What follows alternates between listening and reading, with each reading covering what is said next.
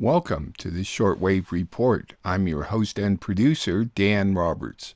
This Shortwave Report is a 30-minute review of news and opinion heard on the shortwave radio and the internet in Northern California. Listening to international broadcasts at home is quite easy. You just need a shortwave radio with a schedule of English language broadcast or a computer or smartphone with an internet connection. To help you with this, I'll announce times, frequencies, and website addresses at the conclusion of each series of stories. At the website for this show, that's outfarpress.com, you can listen to the past 5 shortwave reports, find advice for listening to shortwave at home, and find internet links for global news sources. Please check it out and tell a friend. In today's edition, you'll hear reports from NHK Japan, Germany's Radio Deutsche-Welle, YouTube, and Radio Havana Cuba. We will begin with NHK World Radio Japan. United Nations Secretary General Guterres has asked to meet with Putin and Zelensky in their capitals to mediate peace in Ukraine. The United States and South Korea militaries have begun another drill despite pleas from North Korea to cancel them. North Korea will hold a military parade next Monday, the 90th anniversary of their armed forces. China signed a security agreement with the Solomon Islands just days before a visit from the United States. The U.S. and the Philippine defense ministers met in Washington. Japanese researchers say that the concentration of greenhouse gas methane in the atmosphere is at its highest level ever recorded. Japanese corporations are working together to produce and sell sustainable aviation fuel, SAFs, a biofuel that is mixed into jet fuel which can reduce carbon dioxide emissions by about 80%. NHK Japan. UN Secretary General Antonio Guterres has asked to meet with the leaders of Russia and Ukraine in their respective capitals. The Secretary General said, at this time of great peril and consequence, he would like to discuss urgent steps to bring about peace in Ukraine and the future of multilateralism based on the Charter of the UN and international law. Guterres sent letters to Putin and Zelensky requesting meetings in Moscow and Kyiv. The letters were handed to the permanent missions of Russia and Ukraine in New York on Tuesday.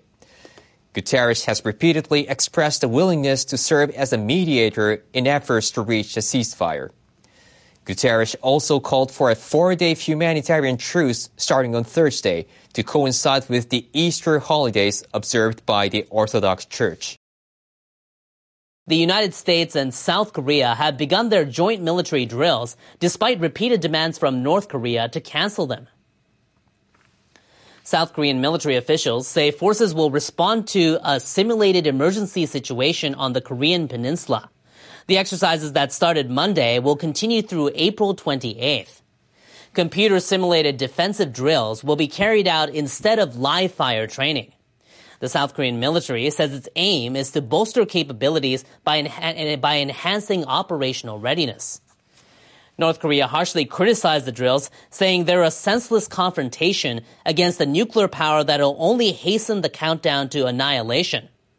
Countries in the region remain on high alert for possible provocations by Pyongyang, which could include launching more ballistic missiles or conducting a 7th nuclear test. Defense sources in Seoul say North Korea is preparing to hold a military parade to mark the 90th anniversary of its armed forces next Monday. The sources say a large amount of equipment has been assembled at an airport outside Pyongyang where rehearsals are being held. They estimate more than 20,000 personnel could take part. South Korea's Yonhap news agency reports tanks, armored vehicles, and mobile missile launch pads have been moved to the airport ahead of the parade. Now, the last time North Korea held an event of this size involving its regular army was in January last year.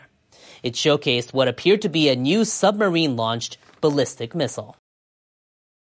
China says it signed a security agreement with the Solomon Islands in the South Pacific.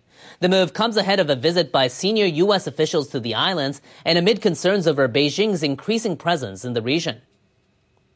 The two sides will maintain social order, protect lives and property, and cooperate in humanitarian aid and responses to natural disasters.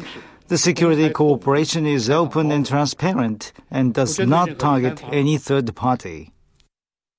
The spokesperson did not reveal any details of the pact. The leaders of Australia and New Zealand had voiced concern after Australian media reported on a leaked draft of the pact in March. The report said it would allow the Solomon Islands to request China to dispatch military personnel and police to the nation. The draft would also allow Chinese vessels to visit and refuel at ports there. China's announcement comes just days before the administration of U.S. President Joe Biden sends senior officials to the Solomon Islands. The White House says the visit aims to deepen ties with the region and advance what it calls a free, open, and resilient Indo-Pacific. Defense officials from the United States and the Philippines say they'll deepen bilateral cooperation. U.S. Secretary of Defense Lloyd Austin met with his Philippine counterpart Delfin Lorenzana in Washington. Top of mind was Beijing's increasing military activities in the South China Sea. Earlier this month, the U.S. and the Philippines concluded one of their largest ever joint military exercises. The event drew the ire of Chinese President Xi Jinping. He told his Philippine counterpart Rodrigo Duterte stronger military alliances are not the way to ensure regional security. Xi also said Manila should seek to work closer with Beijing. Japanese researchers say the concentration of the greenhouse gas methane in the Earth's atmosphere was at its highest level on record. The data was obtained by the Japanese greenhouse gas observation satellite Ibuki and dates back to 2010. It shows the average global methane concentration in the atmosphere throughout 2021 stood at 1,857 parts per billion. The rate of increase was double the average annual amount during the previous years. Scientists believe methane has a greenhouse effect about 30 times greater than carbon dioxide. Its sources include microbes in rice paddies and other marshy areas, belching by cows, and fossil fuel extraction. A researcher says the main cause of the rise in methane concentration may have come from nature as opposed to man-made sources.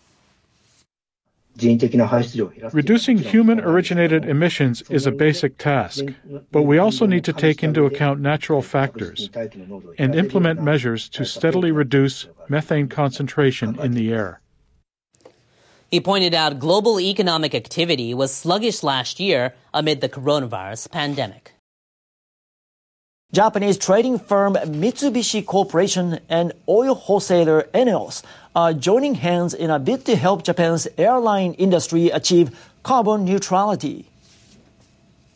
The two companies have agreed to work together on producing and selling sustainable aviation fuel, or SAF, in the country. SAF is a biofuel made from plants and waste oil. It is mixed into regular jet fuel. SAF can reduce carbon dioxide emissions by about 80% compared with conventional fossil fuels. The two companies aim to capture some of the growing domestic demand for the alternative fuel. There have been other moves in Japan aimed at ensuring SAF supply in the face of rising global demand. 16 Japanese firms, including airlines and factory construction companies, launched a new organization in March for domestic production. Those reports were from NHK World Radio Japan. They are now heard from 9:30 to 10 p.m. at 7355 and 6165 or on the web at www.3.nhk.or.jp. All the times I announce are for Pacific Daylight Saving Time, so please adjust them to your time zone. On to Germany's Radio Deutsche-Welle. The Mexican Senate passed a bill to nationalize lithium mining. The Russian Foreign Minister Lavrov says that the Russian objectives in Ukraine have not changed. An Oxford professor analyzes and critiques what Lavrov said, and whether sanctions against Russia are changing the course of the war. Israeli warplanes bombed the Gaza Strip after Palestinian extremists fired 4 rockets into southern Israel. Germany's Radio Deutsche-Welle. Mexico's Congress has passed a controversial bill to nationalize lithium mining. The mineral is vital for the modern tech industry. But is the government up to the task of managing such a crucial industry?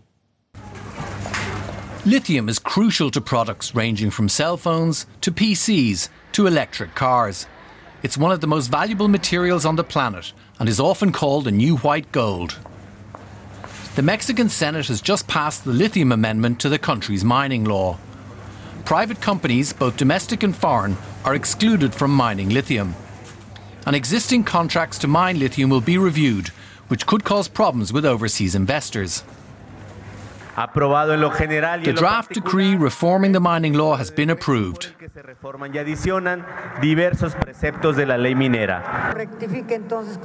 For President Andrés Manuel López Obrador, the lithium bill is a kind of consolation prize. On Sunday night, his plans for a broader constitutional overhaul of the electricity sector were defeated. Mexico's deposits of the metal are mainly found in the northern state of Sonora, where drug traffickers and other organised crime gangs operate. The law will give a state-run company exclusive rights to mine lithium. However, such a company does not yet exist, and the Mexican government has no experience in the commercial mining of lithium. Well, Russia's foreign minister has today confirmed that a new stage in what the Kremlin calls a special military operation has begun. Sergei Lavrov says that Moscow's overall objectives have not changed. Take a listen. Operation in the east of Ukraine is aimed, as was announced from the very beginning, to fully liberate the Donetsk and Lugansk republics. And this operation will continue. It is beginning, another stage of this operation is beginning, and I'm sure this will be a very important moment of this entire special operation. For more now, I'm joined by Samuel Romani. He teaches politics and international relations at Oxford University. He's also the author of the forthcoming book, Putin's War on Ukraine. What do you make of what we just heard from Sergei Lavrov there? Basically saying this goal of taking control of Donbass remains and nothing has changed. How do you read that? Well, I think that obviously the war was justified at the start as a mission to protect the people of Donbass, the ethnic Russians who were living there, from what Vladimir Putin called an alleged genocide from the Ukrainians. And that's why the Donetsk and Luhansk People's Republics were recognized right before the war, and they were the two republics that invited Russia into this, first in a peacekeeping capacity and then in an official military capacity. So Russia's keeping its rhetoric consistent, but I think it's got much bigger goals, probably still a regime change in Kiev, even if Lavrov denies that. And if Russia were to be able to capture the east, the Donbass, would they be able to hold on to it long term? Well, I think that some areas they have a good chance of holding on to. For example, they're already starting their offensive in areas like Rubizhny and Popasna, which are vital for the consolidation of the Luhansk Oblast into Russia's orbit. So once that's settled, as well as Donetsk, they'll probably seek to bring Donetsk and Luhansk formally annexed into Russia, much like Crimea. The rest of the regions, maybe aside from Kherson, which they captured with little resistance early on, there'll probably be a lot of insurgencies and a lot more problems. So if they were to capture Kharkiv and Odessa, they'll have a lot harder time keeping that than they would keeping territory in Donetsk and Luhansk, simply because the pro-separatist militias there are strong forces that can police and create a near totalitarian environment for the Russians. And what about the weapon known as economic sanctions that the West has slapped on Russia? Those don't take effect overnight, but we heard today from the head of the Russian Central Bank that the entire economy is now beginning to feel the bite of those sanctions. How important is that of a weapon in determining the outcome of this war? Well, economic sanctions are certainly going to bite, and the Russians are doing all they can to paper over the cracks. We've already seen the central bank cut interest rates after doubling them to 20%, then cutting them to 17%, and now probably cutting them down to maybe 15% on the 29th of April. We're seeing them increase spending, increase pensions to try to alleviate the short-term shocks. But I don't think the sanctions are going to stop the war. The only way in which sanctions could put Russia's operations to a halt is if all European countries all of a sudden were to stop buying Russian energy, which is extremely remote. It's got to be phased out. Or if some of the countries that are still trading with Russia, in particular China, were to make a drastic move away. And that doesn't seem to be happening. So I think the sanctions will erode the Russian economy in the long term, but they won't lead to a quick ending of the war. Israeli warplanes struck the Gaza Strip overnight after Palestinian extremists fired 4 rockets into southern Israel. It's the biggest escalation between Hamas, an Islamist group which governs the Palestinian territory, and Israeli forces since last year's 11-day war. That report was from Germany's Radio Deutsche-Welle, which may be heard at a combined audio-video website, dw.com, as well as on YouTube at their channel called DW News. RT, Russia Today, has not had any new programs from its British producers Afshin Rattansi and George Galloway for weeks. I finally found out why from George Galloway's YouTube channel. And then there was the military and strategic giant Scott Ritter, a former U.S. Marines intelligence officer, a former head United Nations arms inspector, who dismantled weapons of mass destruction in the former Soviet Union and in Iraq. His take, his analysis on the war has now been taken from us. Like Pepe Escobar, brutally cancelled by the big mainstream social media platforms. Of course, you can still find both of these significant political, cultural, military, strategic figures if you go searching for them. But you do have to go searching for them.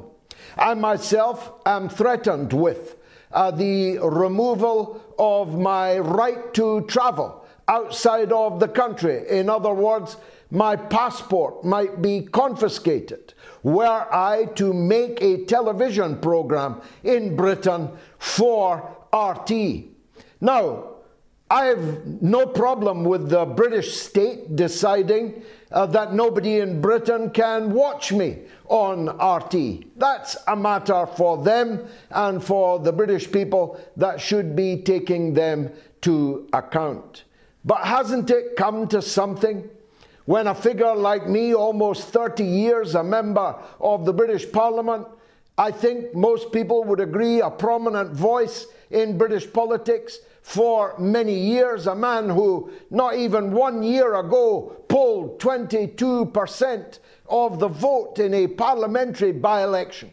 Someone like me, the leader of a registered British political party, the Workers' Party of Britain, a man whose work has appeared everywhere, from the Sunday Times to the Spectator to the New Statesman to the Guardian, all over the place. Over decades, you have been able to see what it is that I have to say. But if you are seeing me on Twitter right now, you are seeing me with a falsely applied label just underneath my name, which seeks to discredit anything that I have to say, and which comes accompanied by a shadow ban, making it extraordinarily unlikely that unless you go looking for my tweets that you will ever see them again. That statement was by George Galloway on his YouTube channel, where he still posts his independent productions. If you have questions or comments about the Shortwave Report or could assist me by supporting this listener-funded program, I may be reached through the website and PayPal or by writing to Dan Roberts at P.O. Box 1162, Willits, California 95490. Please help me continue producing this weekly show, which I freely distribute to radio stations and the internet, like listeners in McKinleyville and Willits, California did this week. Many, many thanks. We will conclude with Radio Havana Cuba.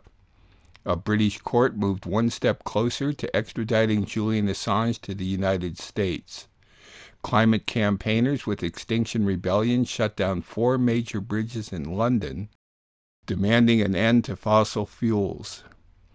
Israeli settlers stormed the Al-Aqsa Mosque under the protection of the Israeli military. Then a viewpoint on British Prime Minister Boris Johnson's announcement that asylum seekers will be flown 7,000 kilometers away to Rwanda, where they will be given visas to stay there. Radio Havana Cuba. After a London court sent his handover to the British government for approval, WikiLeaks founder Julian Assange has moved one step closer to being extradited to the United States, where he is set to be tried on Espionage Act charges for his role in publishing classified military documents. The court issued a formal extradition order in a hearing Wednesday, leaving UK Home Secretary Priti Patel to approve his transfer to the United States after a years-long legal struggle. According to reports from London, Assange is still able to appeal the decision. If sent to the United States to face charges of treason for publishing classified files that revealed war crimes by the United States and its allies, he could be sentenced to 175 years in prison. There is a huge international movement to stop his extradition and free him from prison. Assange is being held in a high-security prison in Belmarsh, southeast of London. In related news, Australia's Media, Entertainment and Arts Alliance, or MEAA, has called on the federal government of Australia, that is now in a caretaker mode ahead of the May 21 poll, to use its close ties with the United States and the UK to end the extradition push and drop all 18 charges against him.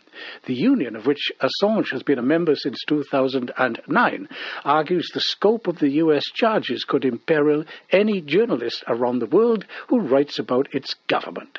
Karen Percy, MEAA Media Federal President, stated, quote, Julian Assange's work with WikiLeaks was important and in the public interest, exposing evidence of war crimes and other shameful actions by US soldiers in Iraq and Afghanistan. The stories published by WikiLeaks and its mainstream media partners more than a decade ago were picked up by news outlets around the world. The charges against Assange are an affront to journalists everywhere and a threat to the freedom of the press. Over the weekend, climate campaigners shut down 4 major bridges in London as part of a wave of actions against the United Kingdom to demand an end to fossil fuels. The UK arm of Extinction Rebellion, or XR, confirmed members of the group blocked the Blackfriars, Lambeth, Waterloo and Westminster bridges. The activist group vowed to keep demonstrating until the UK government aligns its policy with climate science and highlighted that globally, quote, we are on track for a catastrophic 3 degrees centigrade warming. That amounts to a full degree higher than the less ambitious target of the 2015 Paris Climate Agreement for limiting global temperatures rise by 2010 relative to pre-industrial levels. Media reports say that the Blackfriars Bridge was held by a single 76-year-old woman who lay in the road and refused to move. Lucy Harding said that she had first learned about climate change from her stepson in 1976. Quote, that's a long time to know that we are in danger, and it has been really frightening to see it coming closer and closer, seeing tipping point after tipping point pass, Harding said. It's awful to be 76, to actually see the end of my life coming and to know what has been left behind. In the latest act of provocation against the sacred site, at least 19 Palestinians have been injured in clashes as Israeli settlers stormed the Al-Aqsa Mosque compound in the occupied old city of Al-Quds under the protection of the Israeli military. The settlers entered the compound on Sunday morning with a heavy military escort to mark the Passover holiday and perform Talmudic prayers. The Jewish religious occasion coincides with the Muslim month of Ramadan, at a time when thousands of fasting Muslims, predominantly Palestinians, usually stay at the holy site for worship day and night.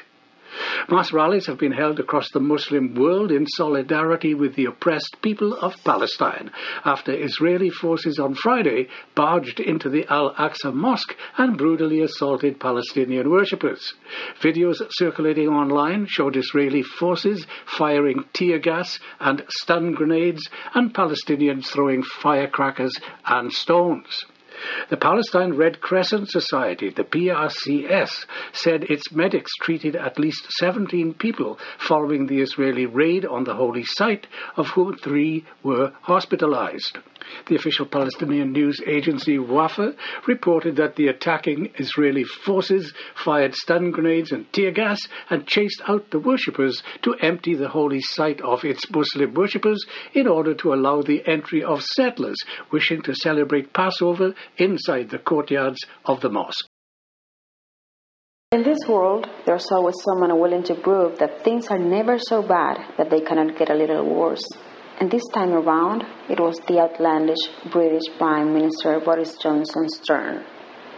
During a recent visit to the port of Denver, located in the south of England and the arrival point of thousands of undocumented migrants, the head of government announced that asylum seekers will be sent to none other than Rwanda, an African country located some 7,000 kilometers away.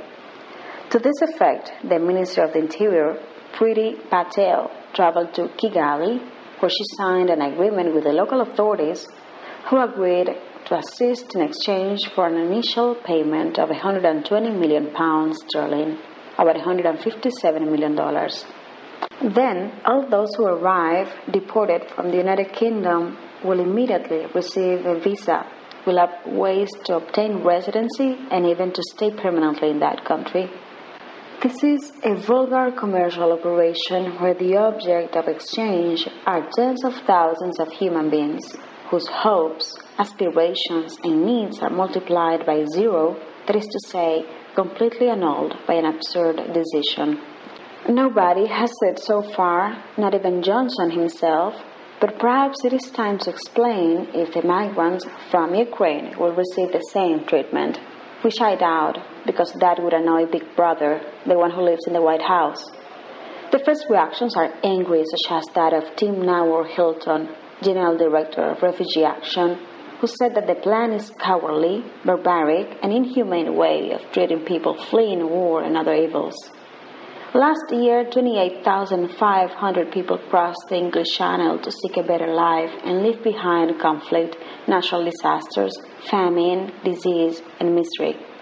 There's no mercy for them, neither in the United Kingdom nor in other countries in Europe or the United States, but no one imagined that there would be someone capable of providing such a macabre solution. However, there's still more, because Johnson informed that from now on, the patrolling of the canal will be carried out by the British Royal Navy, which means the militarization of the waterway with the purpose of preventing the passage of any vessel loaded with undocumented immigrants.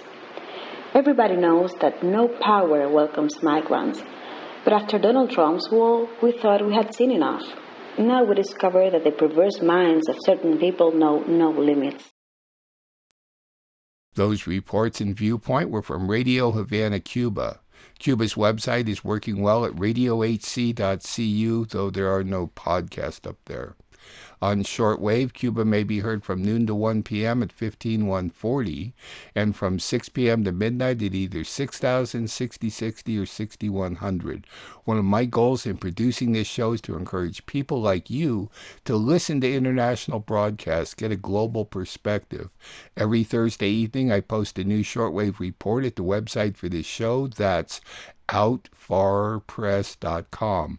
At my website, you can also listen to past shows.